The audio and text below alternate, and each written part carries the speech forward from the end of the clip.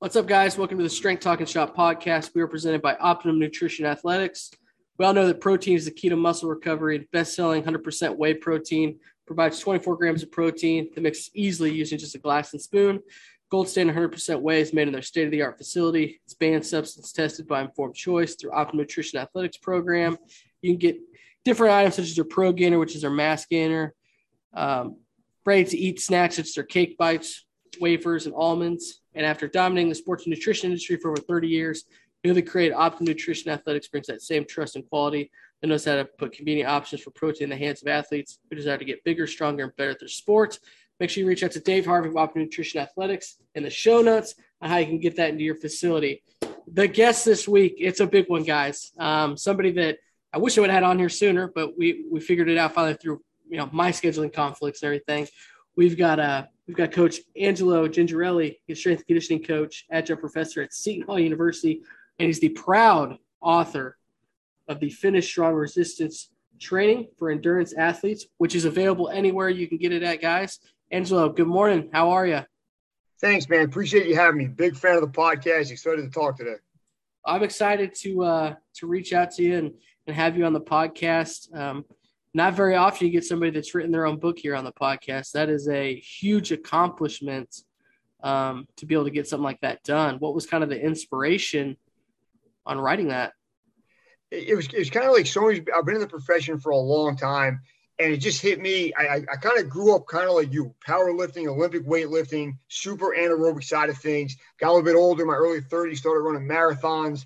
I just kind of realized that our profession doesn't do a great job of training those cross-country kids, those marathoning adults, those triathlete adults. And I just wanted to be one of the people to try to bridge the two worlds and put them together. Because I do feel like I'm a decent marathoner. I'm not world-class or anything. Mm-hmm. But I've been able to do it into my 40s, consistently get faster, really not been injured, luckily enough. I think a big part of my success in the endurance world is that strength base I had from all those years of lifting as a power lifter and Olympic lifter and strength and conditioning coach.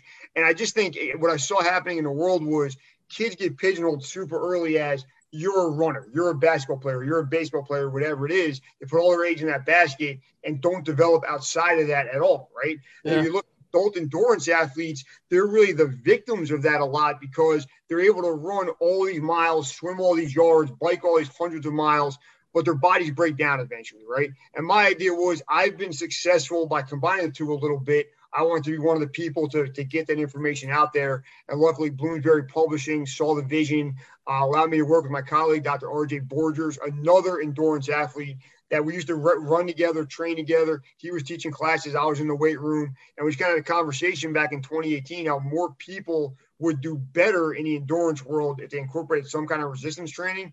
And then we kind of pitched it and got the book out there. And now, it's been a 4-year process because of COVID kept pushing the publishing date back. Right. But it's been a great process, man. It's been really cool. And I got a lot of people to thank. A lot of strength and conditioning podcasts have me on as guests, which I super appreciate. But the idea behind the book was just there's a value in running and endurance stuff. There's a value in lifting weights and putting some weight on the bar. And they're probably not as far apart as we think they are as far as being in two completely different worlds. You could probably benefit from doing both. When doing the research of your book and everything like that, were there any misconceptions that you found as far as oh, you can't do this amount of running and then do this amount of lifting and stuff like that? You know what the funny thing is, man, research-wise, that doesn't exist. There's almost no research done on that. But on the anecdotal side of people that think you can only do one or the other, that is rampant in both worlds, right? Right. I'm friends with power lifters that will not do any cardio activity ever, right? And I'm friends with marathoners and triathletes that are terrified of a lat pull-down machine, right? And it sounds funny, but it's true. And in reality, the people and I understand from a powerlifting standpoint, you probably don't need to run a ton of miles, right? But as far as overall health, doing some kind of cardio is probably good for you. We all agree on that. Yeah. And then on the endurance side of things, the idea of if you put on too much muscle mass, you're not going to be as fast. That's probably true. But unless you have incredible Hulk level genetics or you're going to take steroids, most men and women, and by most, I mean 98+% of us, are not going to get super jacked going to the gym a couple times a week. Agreed? Agreed. 100%. 100%. The thing about it is every elite or casual powerlifter guy I've talked to, I always ask them the one question. I say, what's one thing you wish you would have done differently throughout your career, right? They always say more cardiovascular training. There's proofs in the pudding. If you get more cardiovascular in shape, you're going to be able to last longer. I taken a point in my last powerlifting meet. The meet started at 9:30. We were handing medals out by 12:30. Guys and gals were gassing out before deadlifts. I was getting stronger as the meet was going on because I put miles on my elliptical and weighted vest walks, and I worked on my cardiovascular health. Right there should just show you if there is some benefit here too as well. It's crazy. Yeah, the other thing I always say too is like you're a power lifter, you're a marathon runner, you're a triathlete, you're an Olympic lifter. You're also a human being, right? And to some extent, bench press. I have a friend, one of my best friends in the world, named Mike Kapinski. He bench pressed 600 pounds a couple of years right before the pandemic. He set the world record at 181. And the crazy thing about that is there was a point when we met when I was actually way stronger than him, and then that ended right away, right? And here I always joke around with him. I'm like, it's great you can bench press 600 pounds, but if you die of a heart attack when you're 50, it's not going to matter a whole lot. You know what I mean? So it's probably some element you got to train yourself as a human being and think about long-term health and long-term vitality more than just what's happening in front of you. And I understand for young athletes that listen to this, that's always easier said than done, right? But I think as I've gotten older, I've realized that in my job in college athletics is the coaches and the players are always thinking about like right now. We have a series this weekend. We have a game this weekend. We have a conference championship at the end of the month.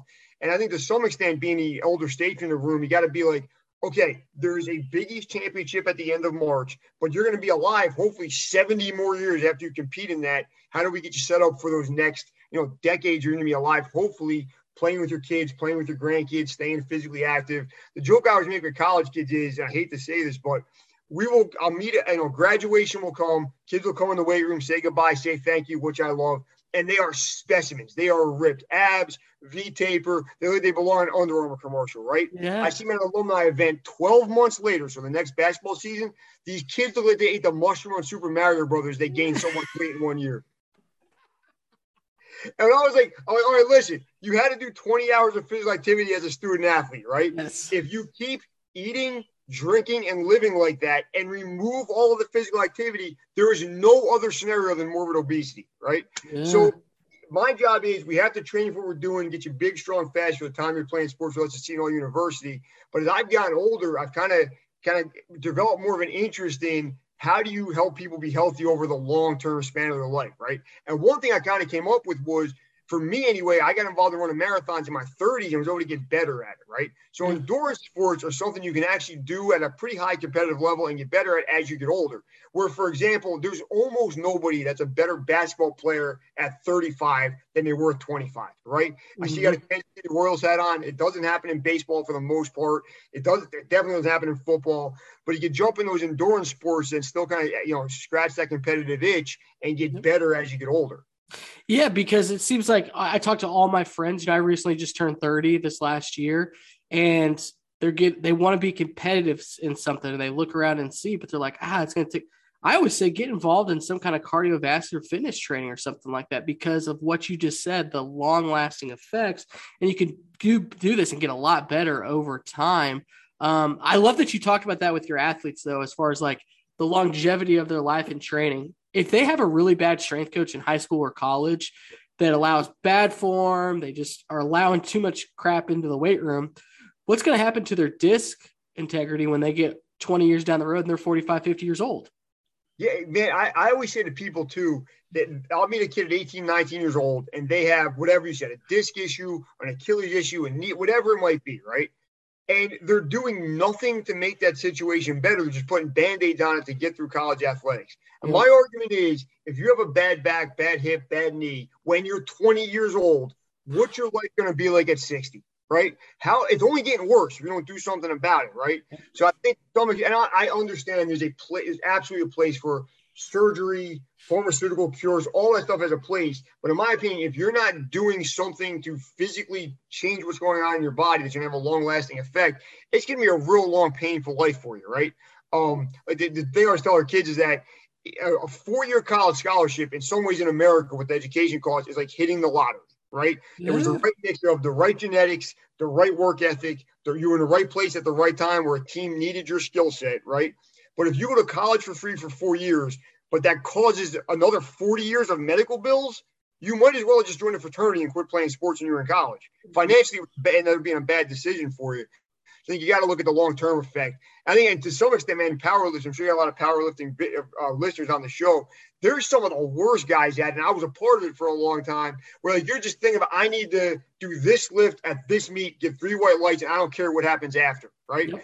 Then it's crazy powerlifting, and it's similar to marathoning in, even if you do it, there's a great internal reward system of I put this number up on the board. That's there forever in my mind. It's a great thing, right?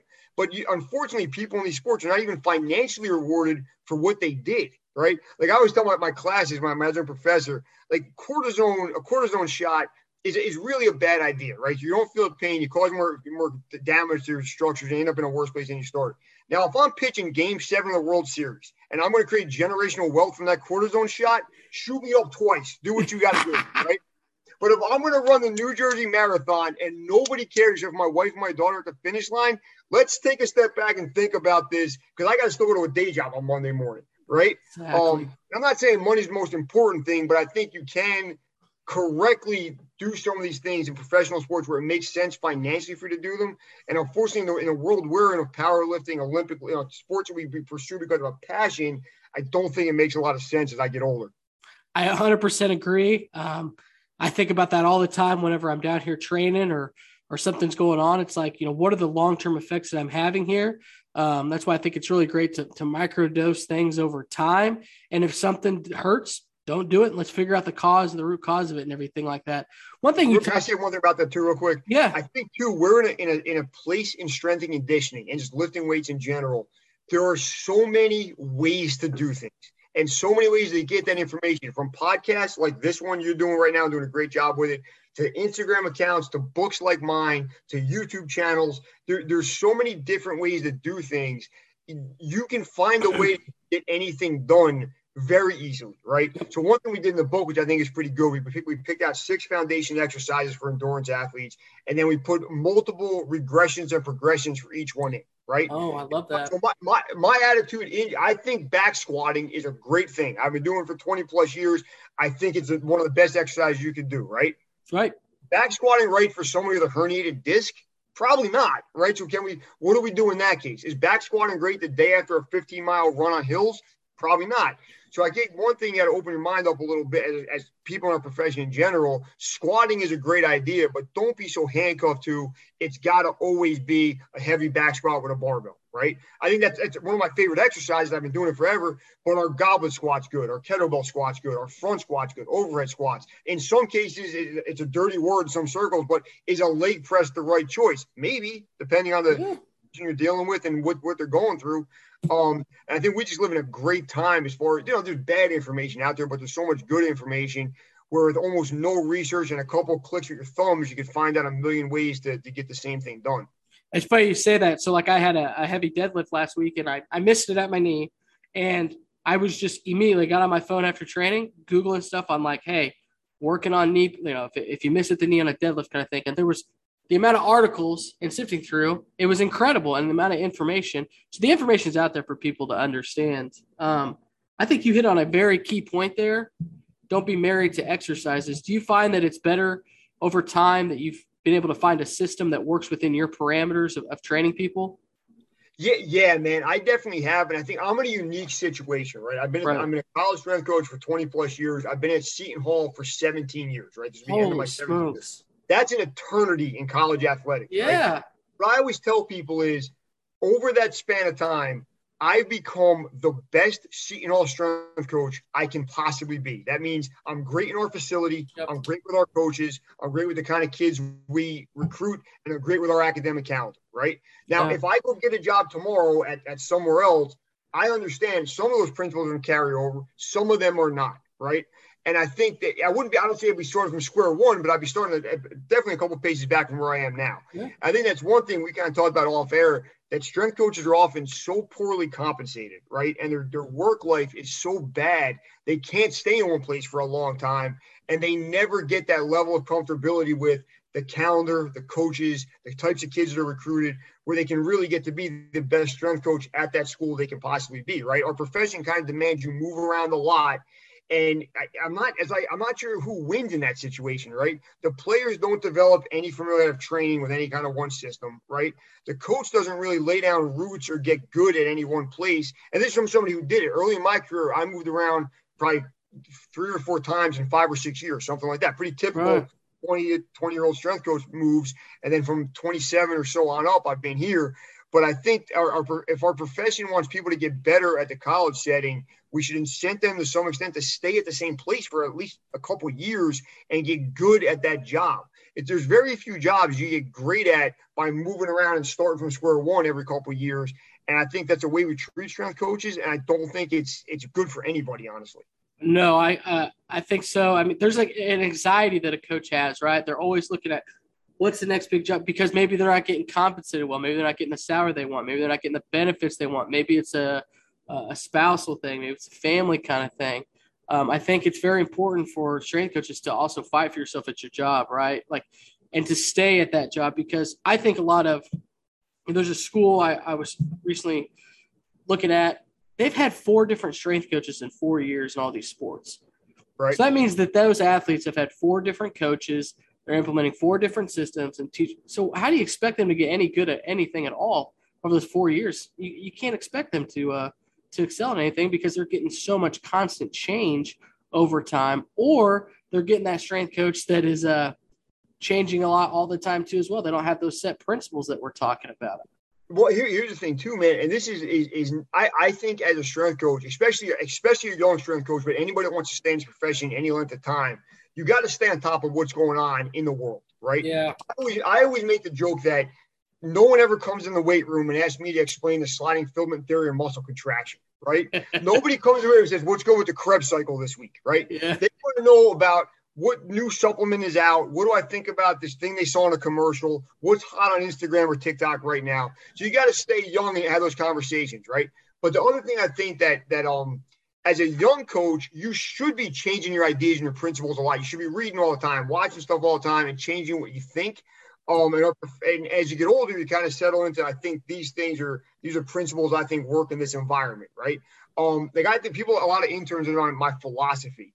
And I would say I have very general principles. Like, I think general adaptation syndrome and you got to progressively overload your body is a fact across the board, right? Yep. I think recovery and good nutrition and hydration is super important. You can't really argue that.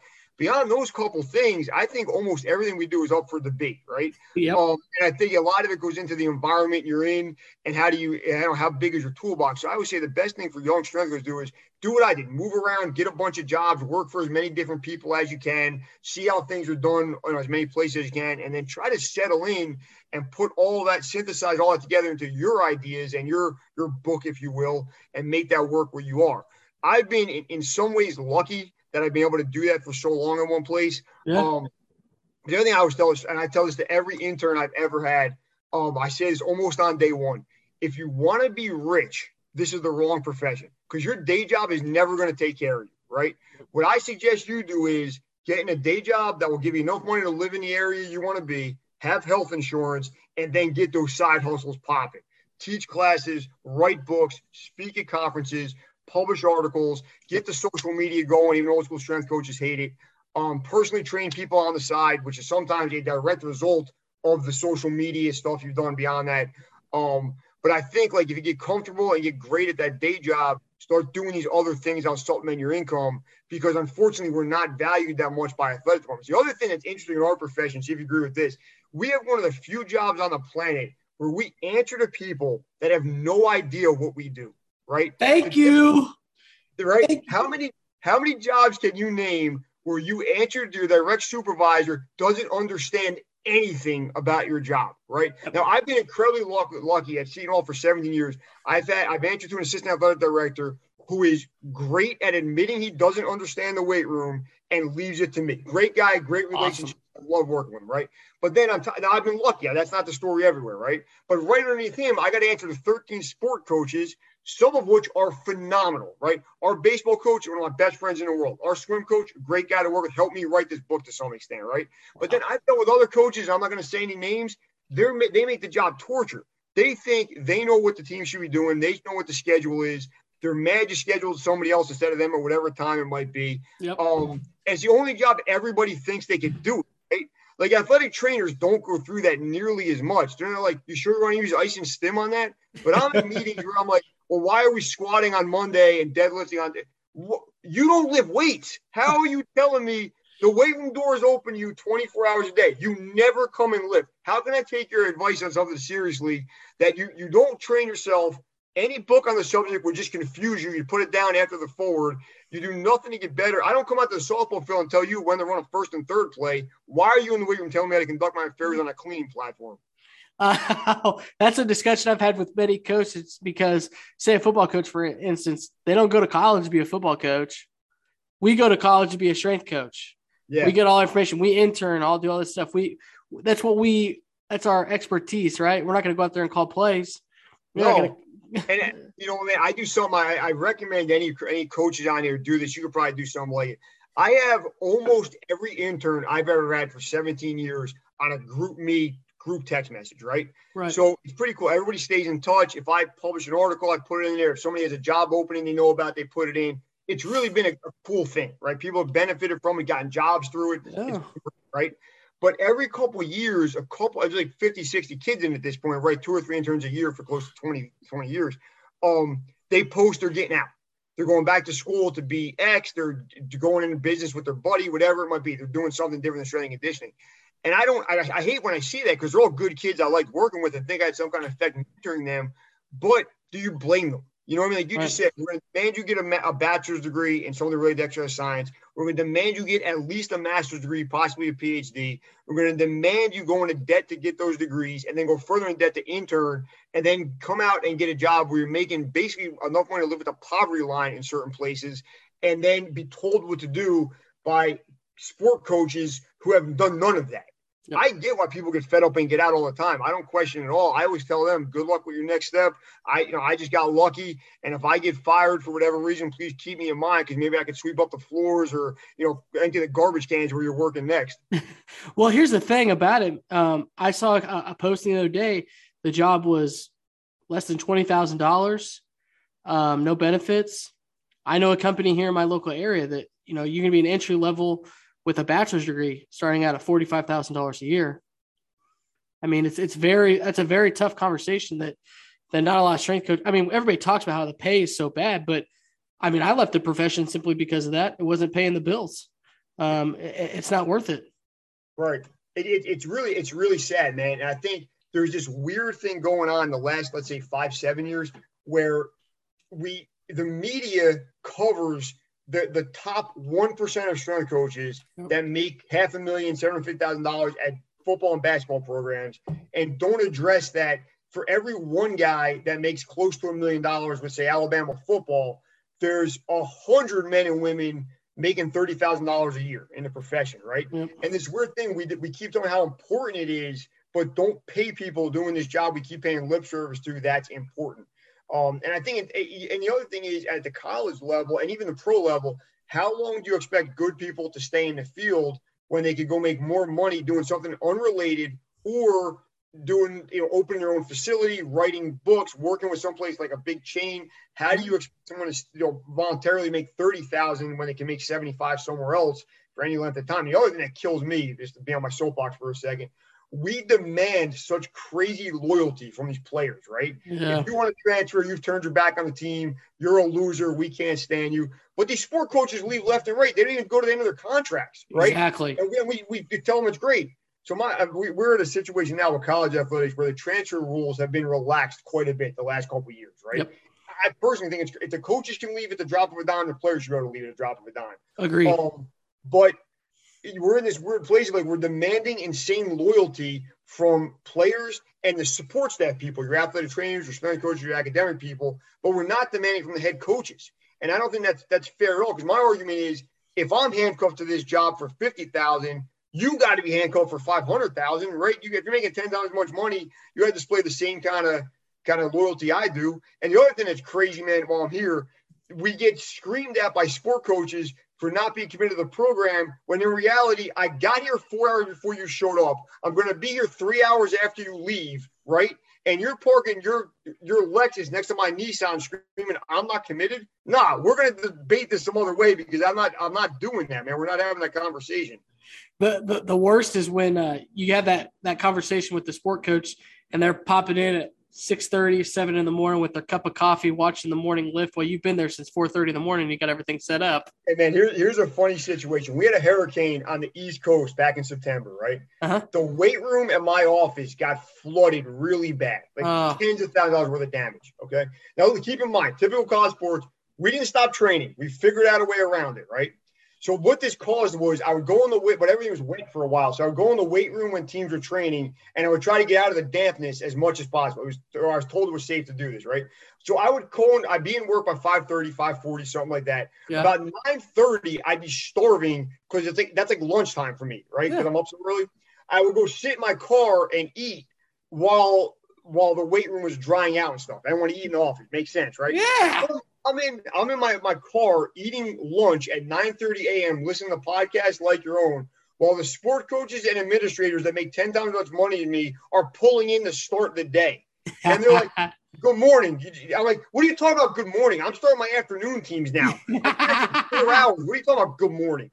And that's why this weird thing happened in the fall where it's like I knew I had the book coming out, but I got weirdly disgruntled about the situation because if you're in a building, you don't really know that. But when you hang out in the parking lot, because your office is flooded, you kind of see what goes on. You're like, wait, you could come to work at 9:30 and you don't have 100 baseball guys ready to kill you because you're late? That's a weird thing. Must be nice. Yeah, it must be super nice, man. But, that's the thing with strength and conditioning that is so important, though, to steer back as being a coach. It's like, you've written a book now, man. I mean, that's a lifetime. Like, that's going to be cemented in life to help, thousands and thousands of people. If one person reads that book or one athlete you interact with, you could change their life, which you change generational, for their entire family. Yeah, man. You know what? And I wrote the book because I always say running a marathon in 2011 was my first marathon. And as far as my education as a strength coach, with the exception of school and an NSCA certification exam, that's probably the biggest turning point in my development as a strength coach, right? Really? Yeah, and here's why I say that. Pre that marathon, I really had no idea what the cross-country kids, what the swimmers, what endurance athletes were going for. I just didn't know, right? Mm-hmm. And then I went through it for a couple months and ran a marathon, and luckily I really liked it. But I was like, oh, that's the thing. Tell me I'm not – when you're thinking of it, when you're a strength coach, when you think of the cross-country team, here's what you're thinking. Emaciated guys and girls with dirty sneakers that come in and wreck the floor and don't want to lift, right? And then you go through it, then you do the run they do, and you're like, oh, I get why you don't want to do squats after you did a couple 800s or whatever it is. And that really opened my eyes to this whole other part of the profession that isn't. I feel like I wasn't addressing it, and really, even till today, very few people are. No, I 100% agree. One of my good friends, he was a Division I runner, and I don't think he really got into strength training until after his running career was over. And, we're talking about somebody that was very high level, but it's a very, very hidden. But that's where I think it's important for strength coaches to get out there and experience different sports. Go out and see what see what the demands of the sports are and everything like that. Yeah, I completely agreed, man. That's why one thing I always do is during certain times of the year, I'll try a team's workout. Like I'll just take a month and do volleyball's workouts. Or I'll take that's awesome. Yeah. Baseball's workouts. And I'll try to get my interns do them with me too, because my idea is to some extent, if you're going to ask somebody to do something, you got to be aware of what that feels like, right? Now I train 13 teams. I can't work out 13 times a day, but I'll take a workout, this week I'm doing X, this week I'm doing Y, whatever it is. Yeah. And that's where I think the biggest disconnect comes between players and coaches and trainers, people that don't do what they're asking them to do, right? The example I always give, anybody could run at a grease board, bench press 95% of your max for 2 sets of 3 and don't take any rest time in between. Then you put the plates on the bar and you do it, and you're like, oh, you need a few minutes in between, right? Which if you don't at least try it, it's really tough. You know what I mean? I'm at a point in my career where I still try to do Olympic lifts a couple times a week. I do the power lifts. I need to be good enough to demonstrate that, because my attitude is if I tell a kid to do, let's say, hang clean, and I look like a clown on the platform and they point and laugh and say, I'm not doing that, they're right. You know what I Yep. mean? But if I can do it the right way and demonstrate it and explain why it's important, at least I got a shot at them buying into it. You know what I mean? I think too many coaches don't practice what they preach to some extent. I think I'll tell you what, in our profession, I think that's pretty good. I think most Yep. strength coaches love training, get the value of it, and understand the value of what I just said. I think sometimes some of your sport coaches might not get it, but I think as a sweeping generalization, our kind of guys and girls get it. Would you agree? I definitely would agree with that, but I would definitely probably challenge them to do what you did. Do the actual workout that you have set up for the volleyball team, the baseball team, or whatever that is, because you can experience what they're going through. And then, two, you might find some gaps where there might be some issues within that training session, where somebody might run into this person, run into that person. So the flow, like you said, like you're the best strength coach you can be for Seton Hall University. You got to be best for your weight room. Well, you can see how the workout flow works and see if there's any minor changes that maybe need to be made and everything like that too as well. And you can understand the stimulus that they're going through. I love you talk about the Olympic lift thing, man. I experienced that myself. It's like I sucked at them. So I talked with one of my other interns and said, hey, man, you're really good at these. Help me so I can learn how to demo these for the athletes. And lo and behold, guess what? I got better at demoing, and guess what? We got better at Olympic weightlifting. You know what, man? And that I think that's something strength coaches that have a big ego have to really get better at, right? Yeah. Like I was on, have you ever heard of Joe Legos, the Strength Coach Experience podcast? Yes. I was on that about a month ago, and he had a really good point that I never really thought about before. Most head strength coaches or people that own their own facility or their own training business, right? When it's time to hire assistants, they hire assistants that think a lot like they do, right? Yes. Now, there's a value to that. There's a value of we all have the same ideas, we're all the same philosophy, we're all moving forward together, right? But in reality, I think if you want to develop as a coach, you're better off hiring and surrounding yourself with people that maybe have the same core values as you, right? But have some different ideas about training and different areas of expertise, right? So like you said, you were a power lifter, but being around an Olympic lifter made you a better Olympic lifter, right? Yep.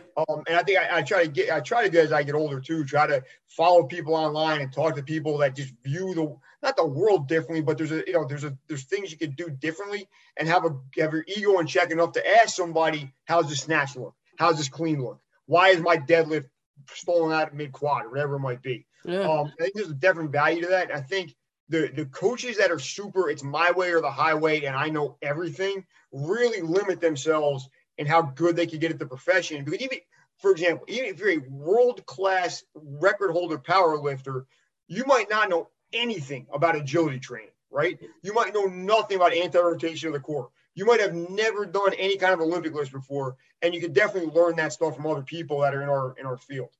Yeah, there's always something to be learned within this field. That's why I created the podcast, because like today, I've learned a ton from you. I've learned from every single guest that I've had on here, because they've all got something to offer me. When I was in the profession, I challenge coaches to do this too as well.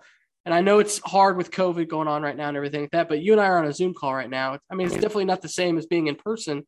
Go out and see other people's weight rooms, see what they're doing, having conversations with them, get some training partners, do something like that. And don't just, like you said, find somebody that does, conjugate people lean more towards conjugate people, 5-3-1 linear, they kind of go through the people. Look at the other side of it.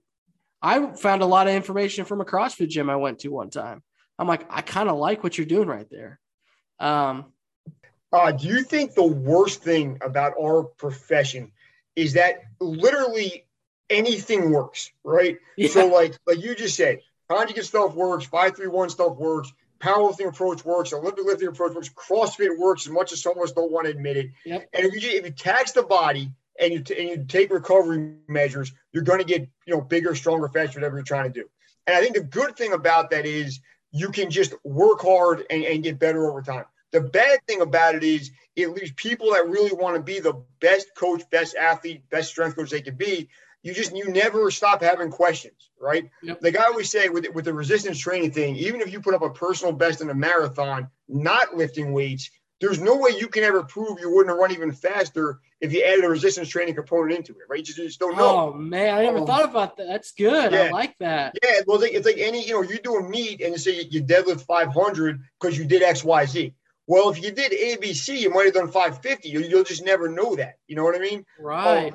And we're like I said before, we're in a great profession with so much information out there. But as far as what really, quote unquote, works it's so hard to nail down. It's like they're just, chasing this elusive thing that you can't ever. And it was hard. Like training yourself is hard enough, right? And then you got to implement that to how many other athletes you're training, and the variables in that equation go up exponentially. And then you start thinking like, well, what if I did X? What if I did Y?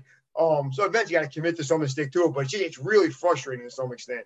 Oh man, it's incredibly frustrating. But I love the point that you made though of like A, B, and C could have caused your end result, but also X, Y, Z could have done it too as well. And it could have been even greater. We'll never really know. And it is maddening as a coach. I think about it all the time.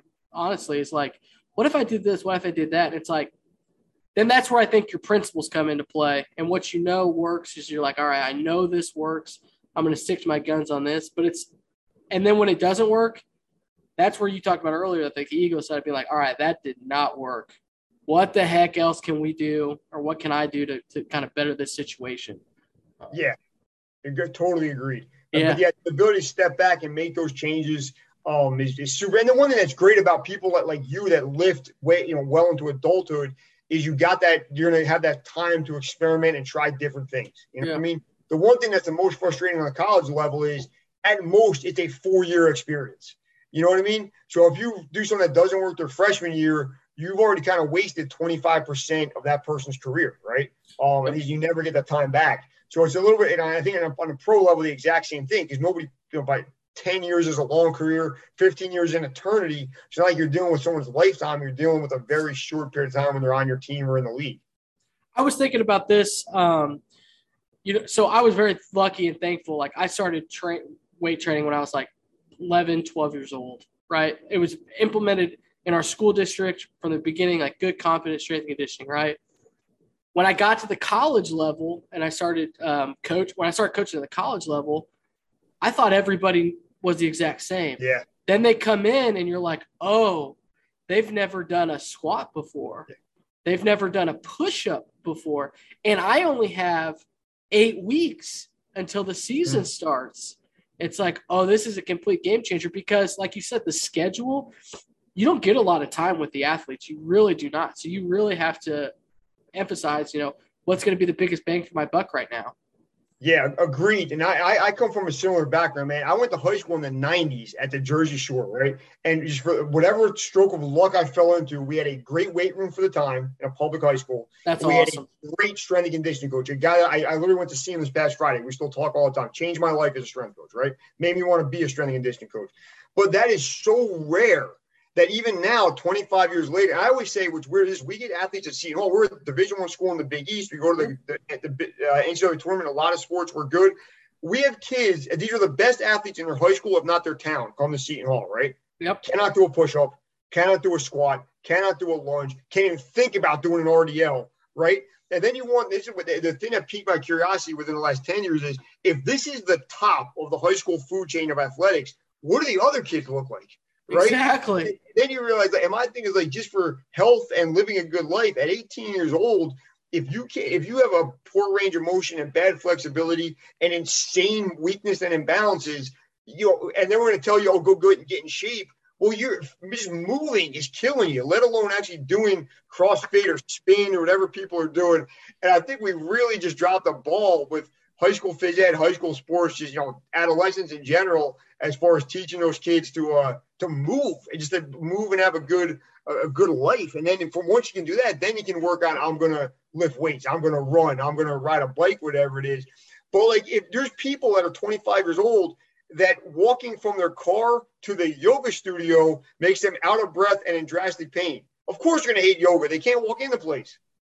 Yeah, and I think back to when I was growing up, all my friends, when school was out, we would play, and then there would be a few kids that would sit at home and play video games. You got outside and play the activity and stuff like that too as well. Yeah, man. I'm not I hate the back in my day we were all tough, you kids are soft. I hate that argument, right? Me too. Kids today have a different set of challenges than my generation had. Different than my parents. Times change. I don't know if it ever gets easier or better, but whatever it is. But what I see with a 6-year-old, I know my daughter's a little bit older than your kids. They spend so much time sitting hunched over a computer, a tablet, or an Xbox controller. She plays a couple sports. She really likes them, right? But you look at her friends and even her to some extent, if she's not being told to go practice soccer or go get in a pool and swim or whatever it is, her default is, let me watch YouTube, let me play Nintendo Switch, let me do these other things. And that kind of like free play is kind of over, right? So that's a thing where that time switch. And the joke I always make is we're screaming at these kids, like, have you been on YouTube? Have you been on Instagram? Have you played Super Mario Odyssey? These things are awesome. I would want to play them too if I was a little kid.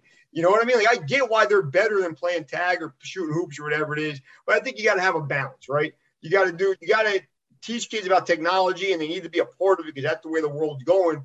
But we can also occasionally put the tablet down and go ride a bike, right? I think it's got to be somewhere in between for the young kids. And the joke I always make, man, see if you agree with this as a fellow strength coach parent. People are asking, I bring my daughter to as many Seton Hall events as possible, right? Yep. The kids love her. She's the biggest fan ever. It's a really fun thing I've been to be able to do the last couple of years. And all the time, the players and the coaches are like, are you going to get her involved in sports? You want her to play sports at a high level? And I always say two things. One, look at you and your team. Why would I involve my daughter in this foolishness? Secondarily, look, if at 18 years old, my daughter is on the all-state soccer team deciding what Division I scholarship she's going to take, I'm on the front row cheering for that, 100%, right? If at 18 she's tattooed up in a punk rock band playing in dive bars, I'm on the front row cheering for that.